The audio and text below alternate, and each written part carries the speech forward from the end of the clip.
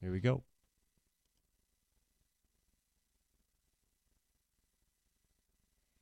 Hello, everyone, and welcome to Let's Talk Torah. I am your host, Rabbi Tzvi Jacobson with New Radio Media, and we will spend the next hour talking Torah, learning stuff, and having fun while we learn. If you'd like to contact the show, you can call us at 844-999-9249. That's 844-999-9249, or email us at letstalktorah@gmail.com. Or you can join our Facebook page at Let's Talk Torah.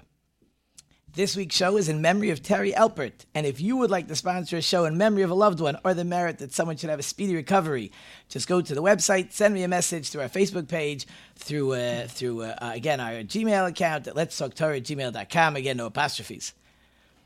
Also, this week's show is made possible by Beautiful Beginnings Baby Boutique. Oh, that was 4 B's in a row.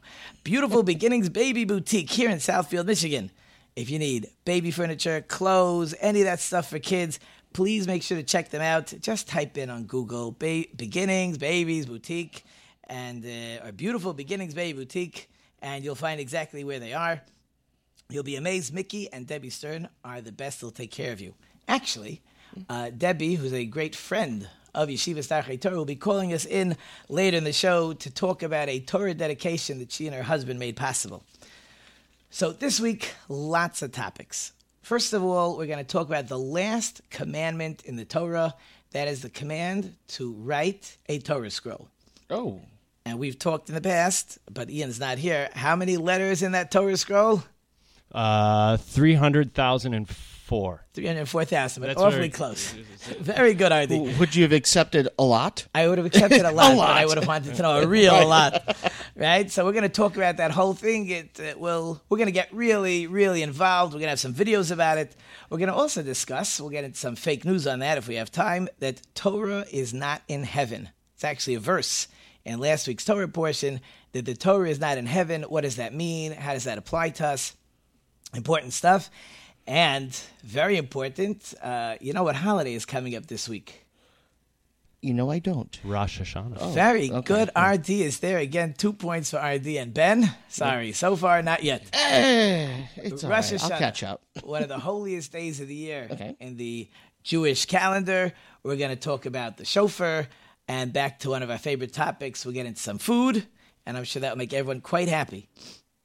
A couple of years ago, the school that I'm involved in, Yeshiva Starchei Torah, we actually had a Torah dedication. We're going to talk to Debbie Stern about that in a few minutes. She and her husband helped us create the entire dedication process. We're going to talk about that with her. And it's an amazing process from beginning to end, what it takes, what's involved in this command of writing a Torah scroll. Telling you 304,000 letters, there's probably a lot of books you could read in the library that have 304,000 letters. But you got to write this one, every single letter, by a scribe. We're going to talk about the rules and regulations. He has to write each letter. The parchment we're going to talk about, the whole shebang of how we put together a Torah dedication. You know, the Jews are called the people of the book. Right. Right? You've heard that before. I have. Do you ever wonder why?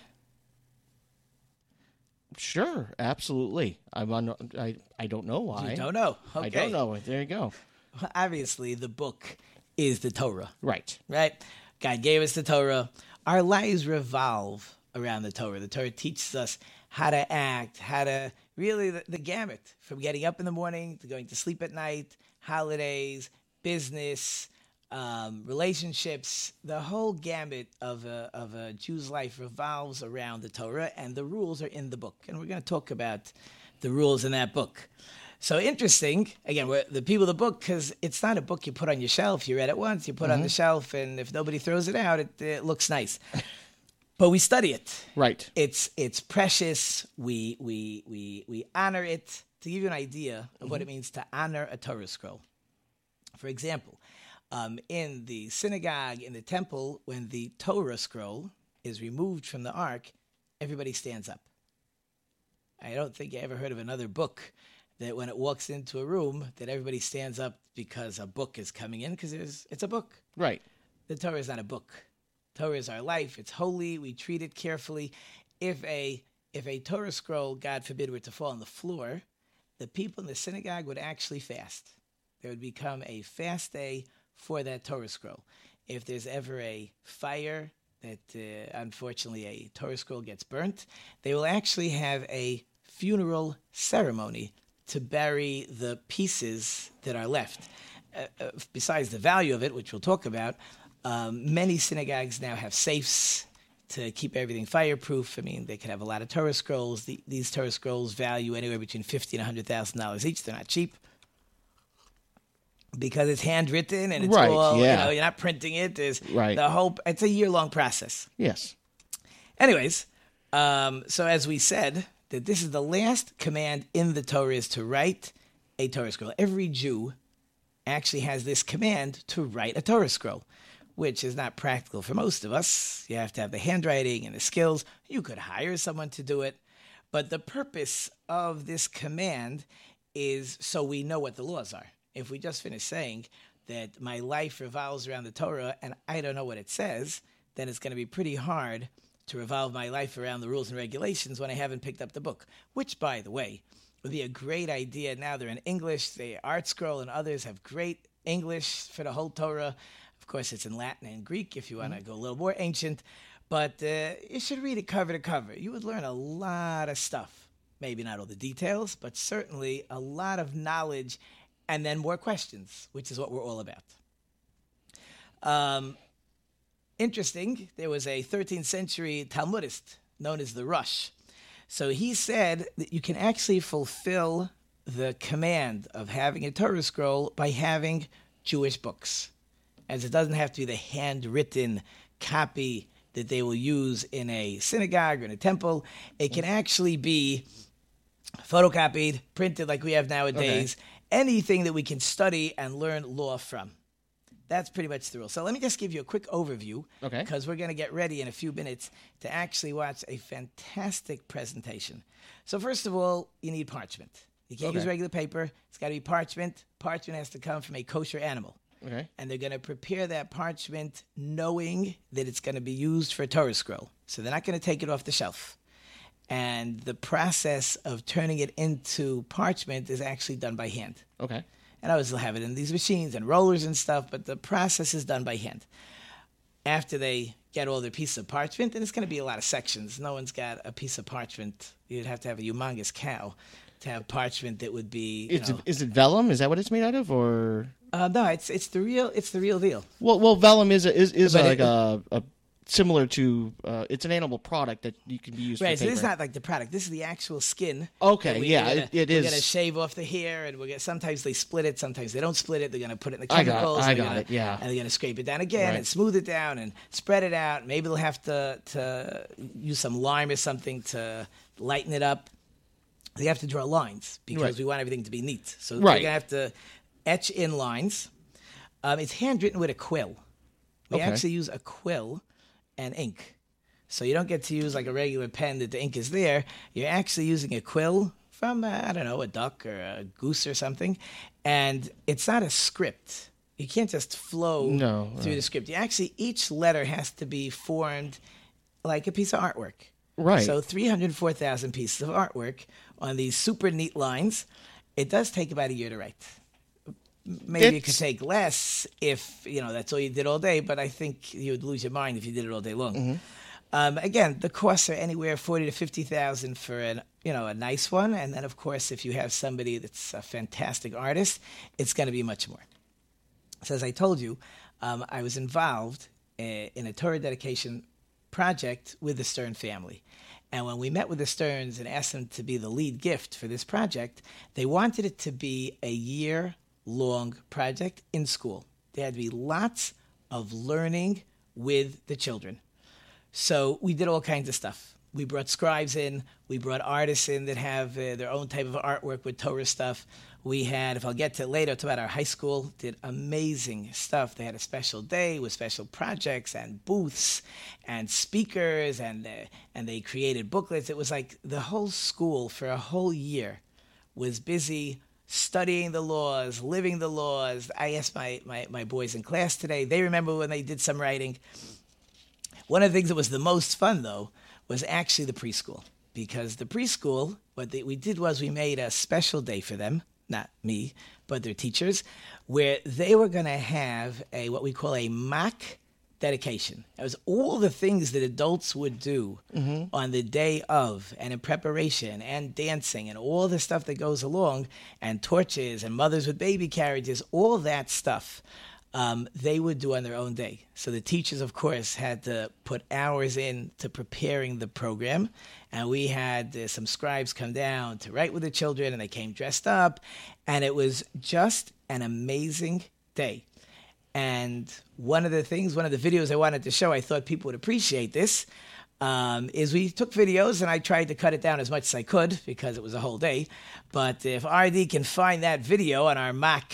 Yep, you want the preschool video. Let's do the preschool one. Let's put that up. It's about a 4-minute video. And hopefully after that video, we're going to talk to Debbie Stern, and she's going to tell us some of her thoughts on this Torah dedication. All right, I'm going to launch it now. Okay.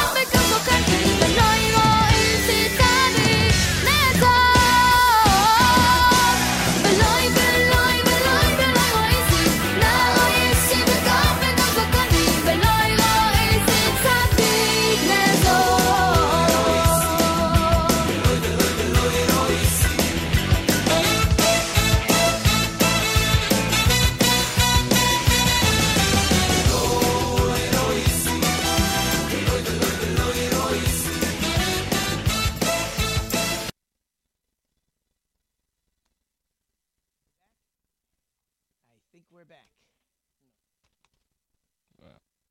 And we are back. Okay, I hope you enjoyed those children as much as I did. That was just such a fun presentation. While we're working on getting our guest to answer the phone, Leonard is working on it. Ben, as you were watching, you had a question for me. I sure did. Now, I know how this works in when it comes to, say, with the Christian Bible, because it used to be hand copied. And that was what the origin of the word margin for error. And that's why so many copies have varied in their translation. But when you make a mistake with the Torah, how do you handle that? I mean, that's excellent. And that really is the difference, for example, between the New Testament and the Torah. Mm-hmm. There are no mistakes. It has to be perfect. That means when somebody's reading from the Torah and he's going over the words, if a word is misspelled or if a word is missing a letter, we actually have to go ahead and put that Torah scroll on the side till a scribe will come, either scrape out some areas and rewrite it. Every scroll is the same. So you could be anywhere in the Rosh Hashanah. Not yet. No, well, and it's anywhere in the world Yeah. where you're going to open a Torah scroll, anywhere. Mm-hmm. From however many hundreds of years ago, they will all match word for word, letter for letter. Not to interrupt, does she know that we're calling from an 844 number? Would she ignore an 844 number? Oh, but that's a possibility. I just told her I was calling, but she didn't know what number I'm calling from. Should we call her from a different number and then tell her we're calling from an 844? Just text her and let her know that we're calling from an 844 number. I wonder if she even knows how to text. Nice lady. But you think she knows how to text? Now, this will be fun. Here I am. We'll find out. We're going to find out if I can actually text. 1 second. You're asking for my, let's see, Debbie. Isn't that cute? You can do these things online. yeah. We are, I'm slow. My kids make fun of me. That's so cool.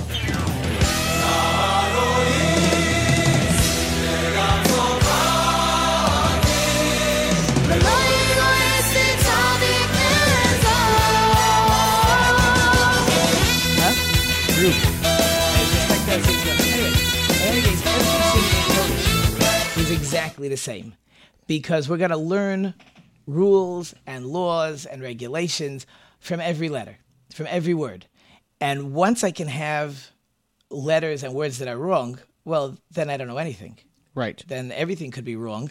And who said this word is right, and who said you got this one right. And so change just destroys everything. That has to be one of my favorite things about the Torah in particular, as far as written religious pieces of literature, whatever, is that it is the same.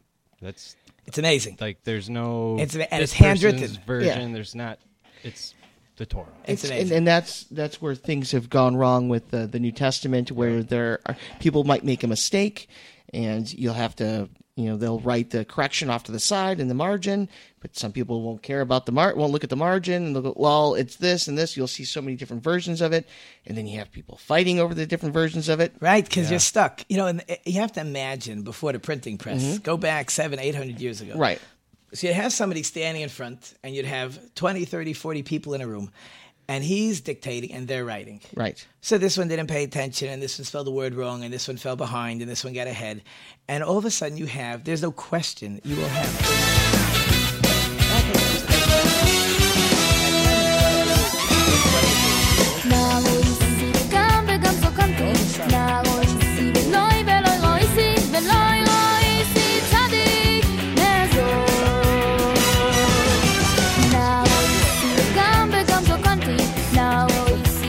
Mistake is found, the Torah is removed, a new Torah scroll has to be brought out till that word is corrected. It is of the utmost importance, which is really amazing because we're talking 3,300 years ago, all handwritten, and you've got countries that didn't see each other for hundreds of years. Certainly you had your North African countries and European countries. They couldn't connect with each other, but they kept writing Torah scrolls, and they're all the same. Right. I have a simple question about the Torah. How are you supposed to read it? Left to right, right to left, top to bottom? That was a very good question. I don't even know how you knew to ask that question, except it's all in a different font. Everything's different, Right. So unlike English, which is left to right, Hebrew is right to left. Now, I'm not sure. I think Arabic is also right to left. So it could be those languages from that part of the world always go from right to left, which is interesting then, because if you're a scribe, if you're a lefty, so it's great because you're not going to smudge the ink as you're writing. Yeah, there you go. But most of us write with our right hand. So you're going to have to write the letter, and you're going to have to be careful not to smudge it. Right. Yeah, you got to kind of keep your palm up Yeah, I mean, it's going to be, I mean, again, it is a type of artwork, so it's a whole funny thing what has to happen, but it's certainly work. There's nothing to talk about in that one. It is a work of art. They're beautiful. They actually have nowadays, because when you're buying something for this price, you want it perfect also, and it's a little hard to check letter by letter. Right. So I have a friend who told me one of the ways they used to check was they would make a tape recording backwards. So a person would read every letter backwards. So you follow every letter backwards. No one makes mistakes on every letter backwards. Right. Another way they can do it, they can match up two Torah scrolls together because the likelihood of two lines having the exact same mistake is unlikely. And they actually have now computers that you can sort of scan it through. Right. And that will give you a pretty good idea, more than a good idea, that everything is perfect. Okay, still waiting for my friend, not getting through. I will apologize for her. I know she's by a furniture show, and maybe they're not letting her step away. And she will owe me. But in any case, I wanted to take it a little further. So you watch the kids, and I wanted to give you more of an overview what really happens. So if you saw the children, you have an idea, but now I'll give you a real idea. So it happens like this. So the scribe has been writing this Torah scroll for close to a year. When he gets towards the end, so he's going to leave, depending on how many letters he needs, he's going to leave 3 or 4 lines where instead of writing the letters, he's going to outline the letters. Because anyone involved in the project, it's a very big honor to write a letter. Now, of course, most of us don't know how to write a letter. So if it's already outlined, so the scribe gives you the quill, he puts a little ink on it, and you dab it over the outline, and then he fixes it after you've made a mess of his artwork, which somebody pointed out to me, if you ever want to know if a Torah scroll is authentic, so what you do is you look at the beauty in the middle, and then we got to roll, really, to the last page. And you'll always see the last 3, 4, 5, 6 lines just don't match the handwriting. It's just not nice. Because that shows that people filled in all the letters. So you have a good feeling to know that that was the process. So they're going to leave lines. They're going to leave lines with all these outline letters. What we did because of time constraints, we had people come on Friday. We had each teacher come in with his class so they could watch the teacher fill it in. And different donors came in and they filled it in. And it has to dry. It takes time. And then we put it away for the Sunday dedication. What happens is the last letter is the biggest honor. Because since we said before that a Torah scroll that's missing even one letter is not kosher, so that means when you fill in the last letter, you made a kosher Torah scroll. So that's a very, very big honor. We actually had our principal fill in the last letter. Then you'll see in the video, you'll see him filling in the last letter. Then somebody will pick up the Torah scroll for everyone to see. He'll sit down. Someone will wrap it up and tie it up and put a covering on it. Again, these are all honors. And then you have a procession.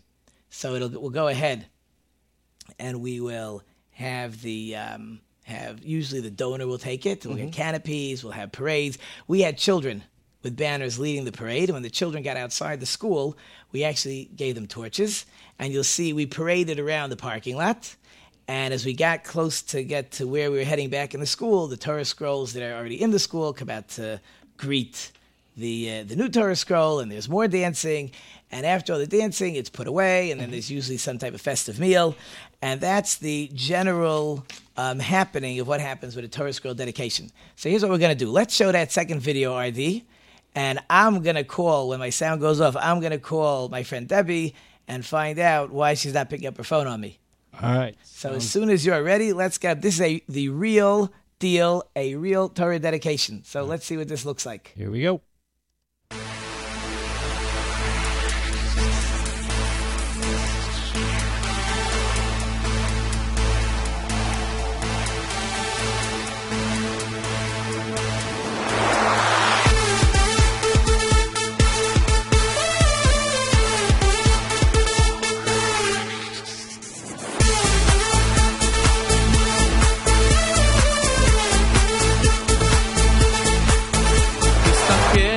ושם מסביב לעולם יש צרות, דאגות, החיוך נעלם מחר תראה רק שחור כי גם זה יעבור והכל יסתדר כי השם יעזור יש תקווה, נשיר כולנו יחד, יש אמונה חזקה מכל הפחד, לא ניפול, לא נרד, כי אנחנו לא לבד, יש לנו השם אחד.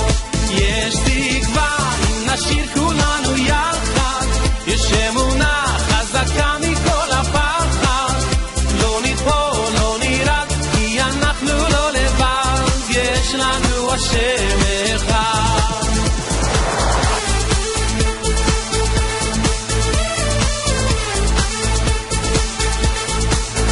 היחיד או איתי, שים ידך בידי, אל תדאג, אל תפחד, כי ניצד יד ביד, הקדוש ברוך הוא את כולנו אוהב, ותראה שמחר ייגמר הכאב. יש תקווה, אם נשיר כולנו יחד, יש אמונה חזקה מכל הפחד, לא ניפול, לא נרד, כי אנחנו לא לבד, יש לנו השם אחד. יש תקווה, אם נשיר כולנו יחד, יש אמונה חזקה מכל הפחד, לא ניפול, לא נרעד, כי אנחנו לא לבד, יש לנו השם אחד.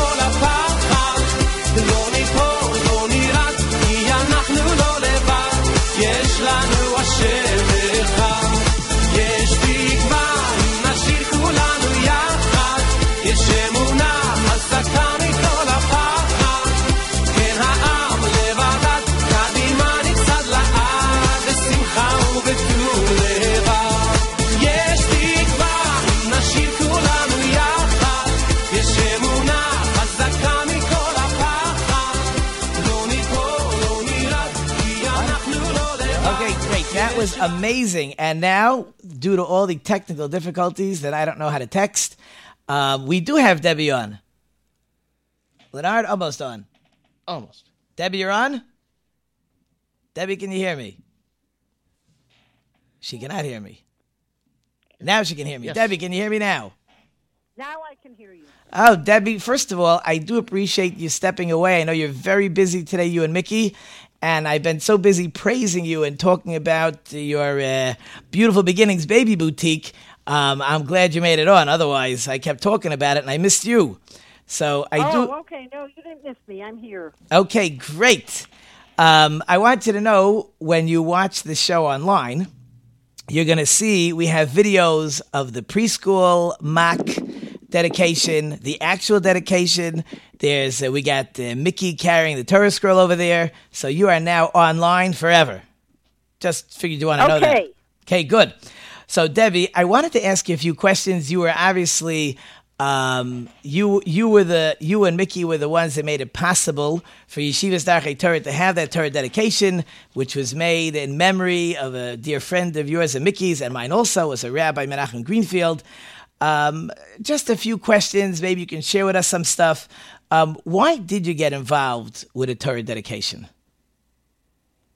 Well, you and Rabbi Kahn came into our office one day, and I was stunned to hear that you did not have your own Torah scroll. And I am only a traditional Jew. I am not Orthodox or anything, but I knew the minute we looked at each other, we knew that you needed to have your own Torah scroll.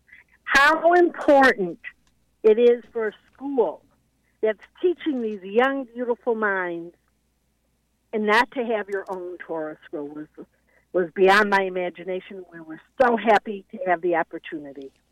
Yes, and not only that, and we've been talking about it, not only did you create the ability for us to have the Torah dedication, but we also, throughout the whole year, we had programs. I know you came down. We had high school programs and preschool programs. That was very impressive because we had very, very thought-provoking programs that the children were able to learn. I myself was able to learn what the girls did and how the boys did it. There was that made the dedication that much more important because you were able to teach all year. Yeah, to teach the kids. Right. The kids had such a wonderful opportunity for that. Yeah, it was amazing. You know, I can even hear it in your voice. The passion is fantastic. This is just an outside the box question, sort of. But I know you love children and you love school. Certainly, you love Yeshiva Starchei Torah. What are your feelings towards Jewish education in general, and of course Yeshiva Starchei Torah specifically, if you'd like? Okay, one moment. Jewish education. One moment. Do you want to tell them how important Jewish education is? That's alive. It's the survival of Judaism. Unfortunately, in our traditional culture, contemporary culture, not everybody is giving it to them, and we as traditional Jews depend on the Orthodox to ingrain in their children everything that they can possibly learn. I know through my studies with partners that the people that have been raised, it's just an assumed passion. But for the children that have to learn the passion, the Jewish education Dr. Torah gives is so overwhelming and heartwarming that I just can't say enough. Oh, you said more than I could ever ask for. I did want to ask you, I mentioned that it was the Torah dedication was in memory of a friend of yours, Rabbi Menachem Greenfield. What was your relationship with him? Well, Rabbi Greenfield first came, my husband first learned with him. And then whenever I wanted a group, as a female, whenever I wanted a group of us ladies to learn or I had questions, we became part of their family. Leah always invited us. We would sit at their beautiful holiday tables and see how their husbands and wives would get along and the beauty of the children singing. And the traditions just permeated that you felt that this was just life every day. It wasn't that you go outside and it was different. It's not that necessarily in a lot of the contemporary Jewish homes. Their home was filled with love and tradition, and we were part of it. They included my family whenever they could. We were included, and it was the learning that Nikki gained from Rabbi Greenfield that was so important. Nikki's telling me in the background how sincere he is, and I think it changed our lives as just regular, traditional Jews into creating a little more passion. Debbie, you were one of the lucky ones that built a relationship with Rabbi Greenfield because he touched a lot of lives. I think a lot of people had a wonderful relationship with him. He was a very warm, giving soul, and if you met him, you just wanted to learn more from him. Well said. All right, 2 more questions for you, Debbie. One, Okay. was the Torah dedication everything you imagined it would be? Was the dedication everything I imagined it to be? I think it was. I saw my husband walk around with such a smile, and his heart. He's telling me he was so emotional. It was so hot that day that they kept walking and walking. My children, I wish, were on time more than they were because they missed a good part of it. But it was it was what it should have been. It was the noise of the children, the noise of the husbands of the men, everybody that so proud to have had that received the Torah. And we really had not seen many or been involved in many dedications like that where they're marching around with such happiness. And to share it with the Greenfield family and the Kahns and you, it was just, you're our friends that we loved, and it was everything because we saw the singing and what everybody did. But the joy on my husband's face and how happy his heart was worth a million smiles. Okay, whoa. So, Debbie, before I let you go, I can't hear. I'm sorry. I can hardly hear you now. Before I let you go, is there anything else you want to add? Anything you would like to add, Mickey? Hold on. Huh? I'm very, very thankful, and it's very gratifying for me to be associated with people, with Dor High Torah, with Rabbi Mr. Kahn, Rabbi Jacobson, all the people that are associated with, because their sincerity, their integrity, and honesty is not to be questioned. And we're deeply privileged to have that opportunity. And also, in loving Rabbi Greenfield's memory, I hope that the children will always remember the Sefer Torah, not because of us that was given to us, but because of Rabbi Greenfield, what an incredible individual he was, and the effect that he had with our secular. Okay, Rabbi Jacobson, I let him have the final word. Okay, Debbie, I appreciate it. I know I pulled you out of a meeting, and for our listeners, please make sure you check out Beautiful Beginnings Baby Boutique. I guarantee you'll be happy you did. Debbie, thank you so much, and of course, we'll be in touch. Thank you, and a happy and a healthy New Year. Yes, a happy and healthy New Year to you and Mickey. Be well. Okay, thank you. Bye. Okay, bye. Huh. Passion, huh? Yeah, I'd say so. Wow, I like getting people with passion on the phone. Oh, it just comes through. They were really amazing in the whole project. They've actually, I think one of our past presidents by the dinners, when he would refer to this couple, he would call them like the parents of Yeshivas Darchei Torah because they just cared and they came to bat whenever we needed their help. They were really, really quite amazing. Anyways, back to where we were. If you'd like to contact the show again, you can call us at 844-999-9249. That's 844-999-9249. Or you can email us at letstalktorah@gmail.com. There's a verse, moving on to a new topic. There's a verse in last week's Torah portion that says the Torah is not in heaven. So it's interesting. I asked my class what that meant, and I got some interesting answers. But there's really two basic answers without giving you all their answers. The first is that no one should ever be able to say, I can only study Torah in this location. I must go to this school. I must go to this location. I must have this setting. The Torah was given in this world. It's not in heaven. It's not over the seas. It's quite accessible. Actually, that rabbi we were talking about was a memory of one of the things he did was he would go and study with people. And the Stearns were an example of somebody he studied with. So even people that have a lesser, a weaker background, he would study with them. I do the same. Here we're doing it on the show. So the idea is that Torah is everywhere. Now with internet, officially I have people in Nigeria listening. So clearly, we can pick this up anywhere in the world if we need. I told you, up on the mountaintop somewhere in Salamanca or whatever, Right. or Spain or Portugal or whatever mountain range. They're all over. They can all hear it. Somebody's listening. Always. Somebody is always listening. Always. That's the beauty of it.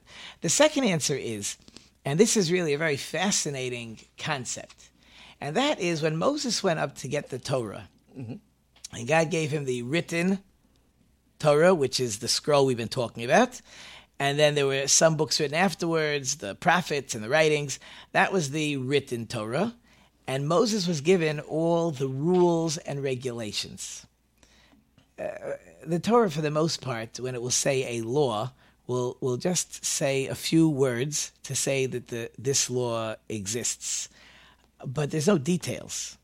The details are the oral law. So Moses came down with written and oral. For example, an animal has to be slaughtered. To be kosher, an animal has to be slaughtered. How do you slaughter an animal? So there's rules and regulations. But the written Torah does not say those rules and regulations of how the animal's neck has to be cut and which veins have to go through and to make sure it's done in a way that the animal is not suffering.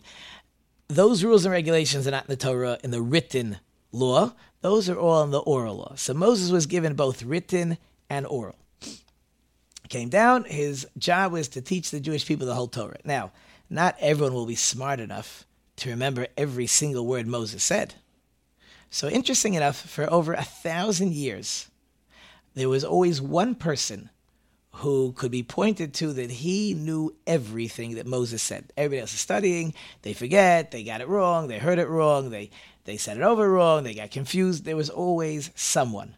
That went on for about 1,000 years. That actually went through the period of the First Temple. But then what happened was there were exiles and wars and more exiles, and it just wasn't possible to find that person who knew everything. So, and God knew that was going to happen. So when he sends Moses down with the written and the oral law, he also gave him the tools to figure stuff out. And as we talked about earlier, the RD asks every letter, there can't be a mistake. The reason there can't be a mistake is because the oral law has rules how if there's letters that are extra, without getting too involved, the Hebrew language is very different. In English, every word is a sentence. You need a lot of words to create a sentence. Mm-hmm.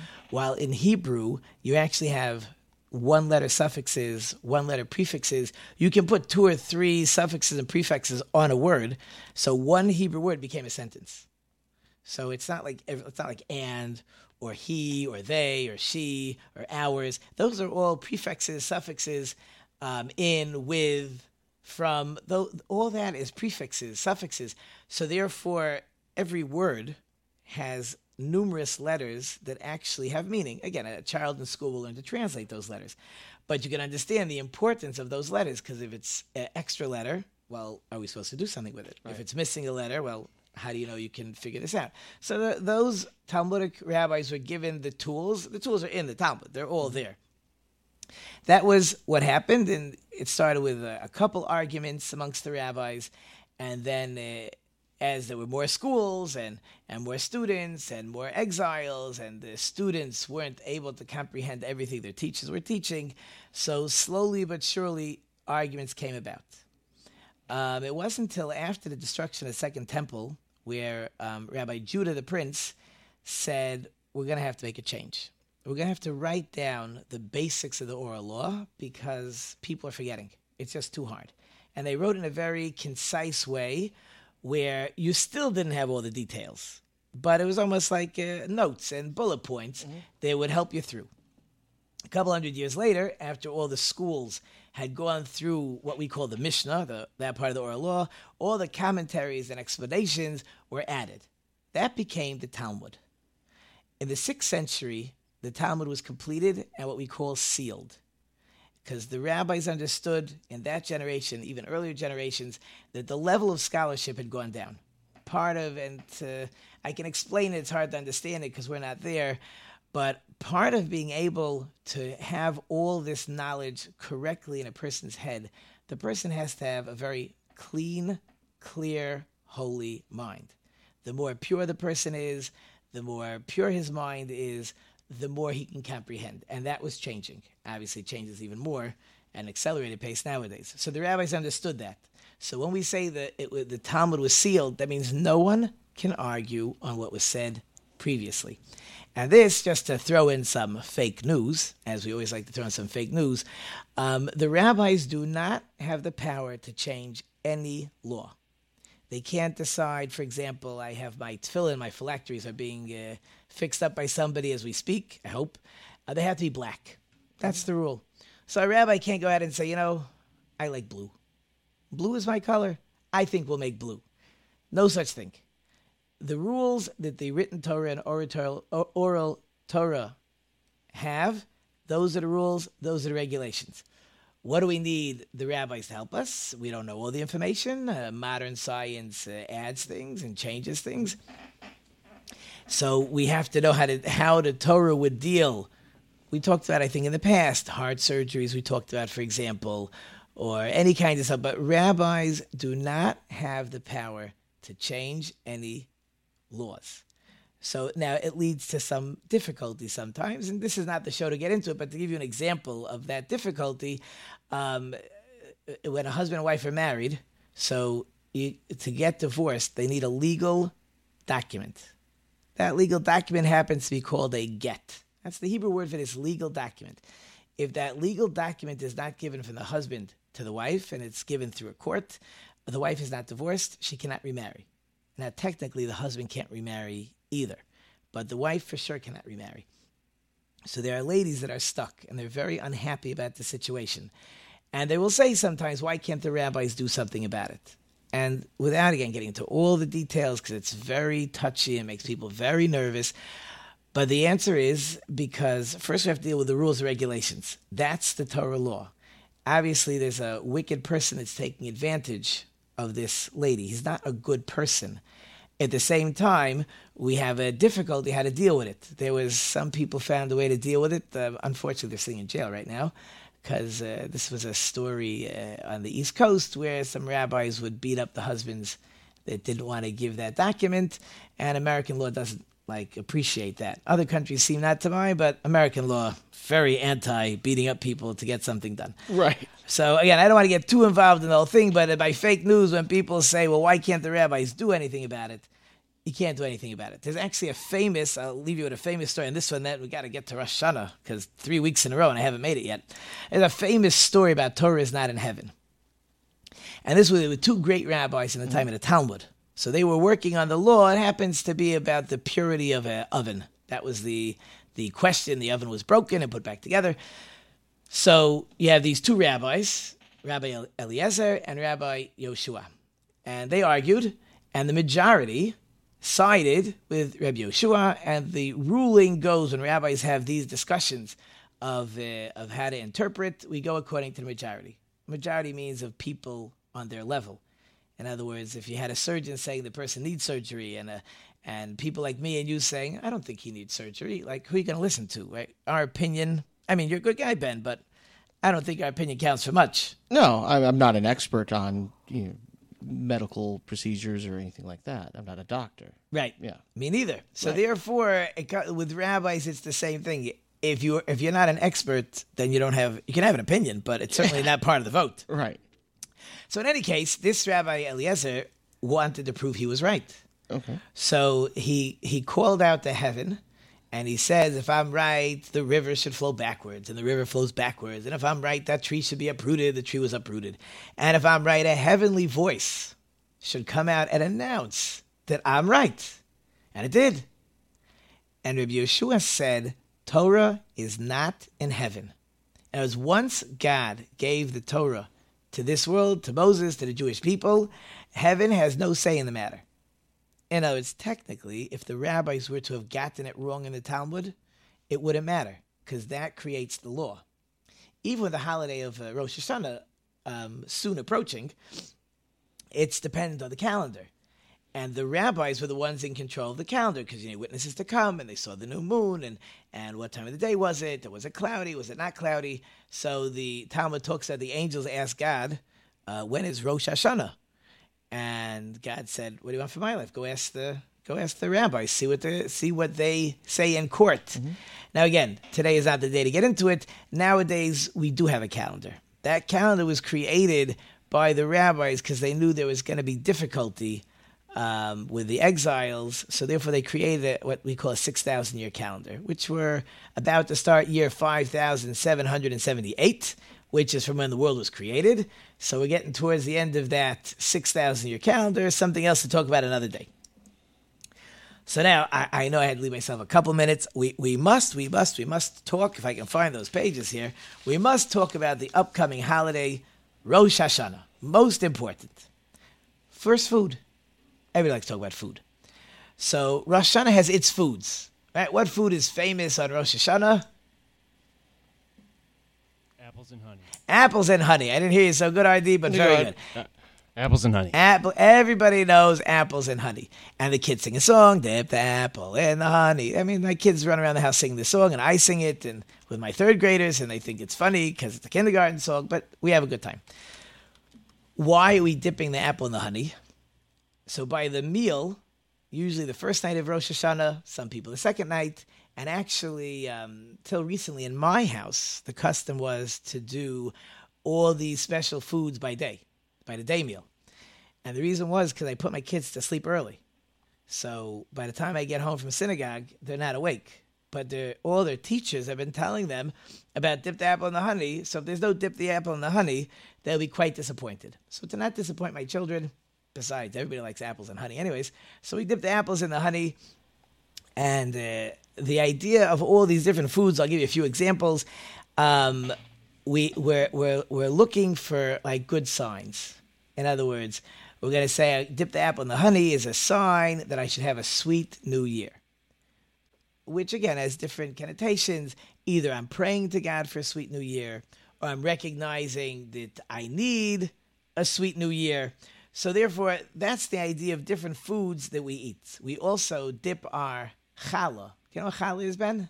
ID, ever heard of challah? I have not. Okay, I don't even know the English word for it. It is a very fluffy bread.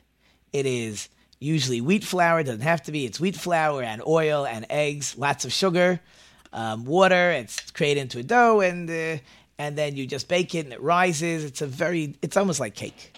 It's really very good.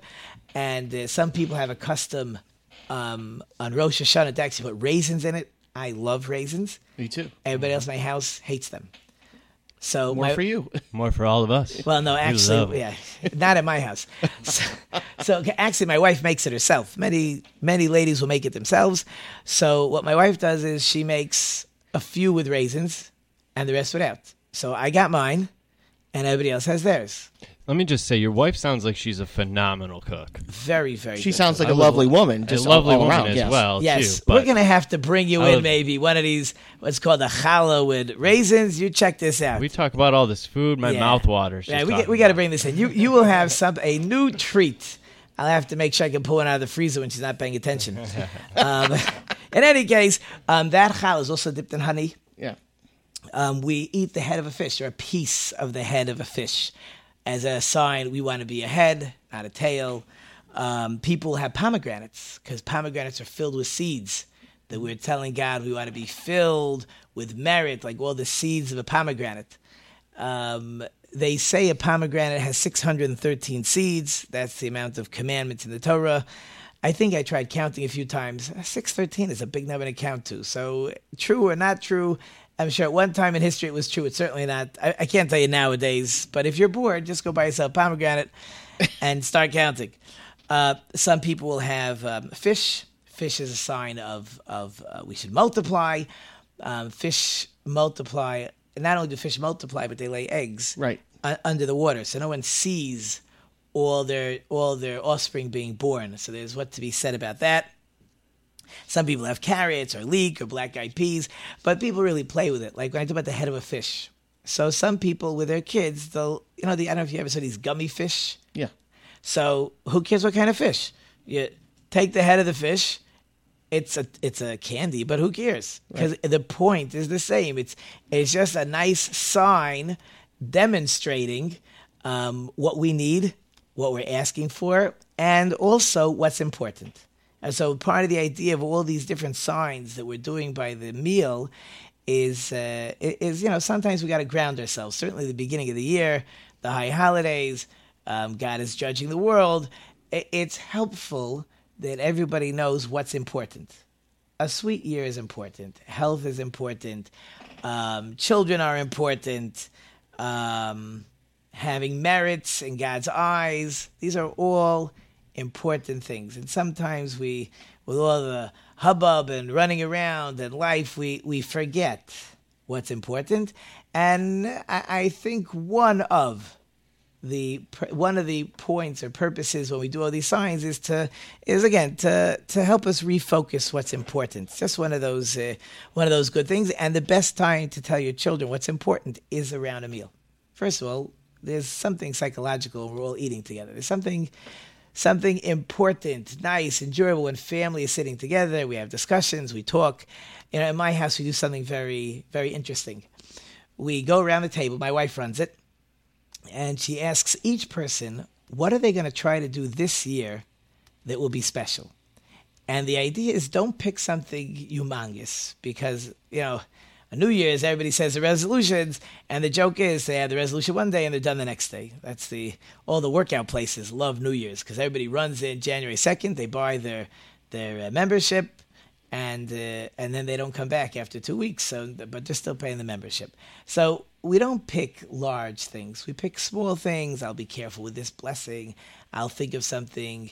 Like I happen to like to pick, personally, when I get up in the morning, I thank God in a very excited way that I'm alive and well. That's it. Nothing major. Because it's hard to do major stuff. It's hard to remember, hard to keep track. One of my children came to me.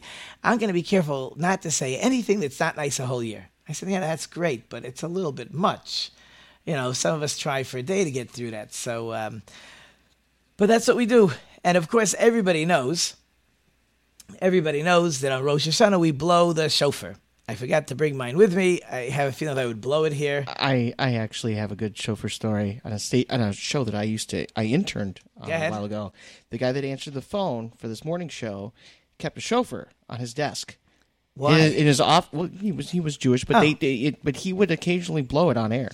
Really? Yeah. And it didn't blow out the mics or anything? No, well, he wasn't real close to it. Oh, he would stand back, Right. He would sit back, and it became a thing on the show. Oh, that is cool. Yeah. So I was thinking to bring it in. Of course, I forgot with all the other things I forgot to bring with me. There's many purposes of that shofar on Rosh Hashanah. Besides, obviously, God said, blow the shofar. It's like a call to repent. People should repent, do what we call teshuvah. It's also a sign that God is king, like they would blow trumpets when they coronated a king. It reminds us how the Torah was given at Mount Sinai. It reminds us about the binding of Isaac. Again, something we'll spend a lot of time with in a couple months. Just how Abraham was going to sacrifice Isaac, his son, and God said, stop. And Isaac was replaced. The replacement was a ram. So to remember that Abraham was willing to sacrifice his son, we take something from the ram, that's his horn, and we blow that. It also reminds us of the Messiah. It also is a reminder about the prophets, how they would tell people to repent. And it's interesting, I wrote myself a note here as time is ticking down. I don't know if you're familiar with the sounds. What happens is, there's a long sound, what we call tekiah. It just goes toot, a long sound, about 4 or 5 seconds. Then there's a broken sound, 3 pieces. Toot, toot, toot. That toot sounds funny, but that's what it sounds like. And then there's a very short, broken up one, 9, most people do 10 or 12 quick sounds. And then another long sound afterwards. So these sounds are very symbolic. So what happens is that the first long sound, straight, unbroken, means I'm good. So the first long sound is telling us how a person is born whole, complete.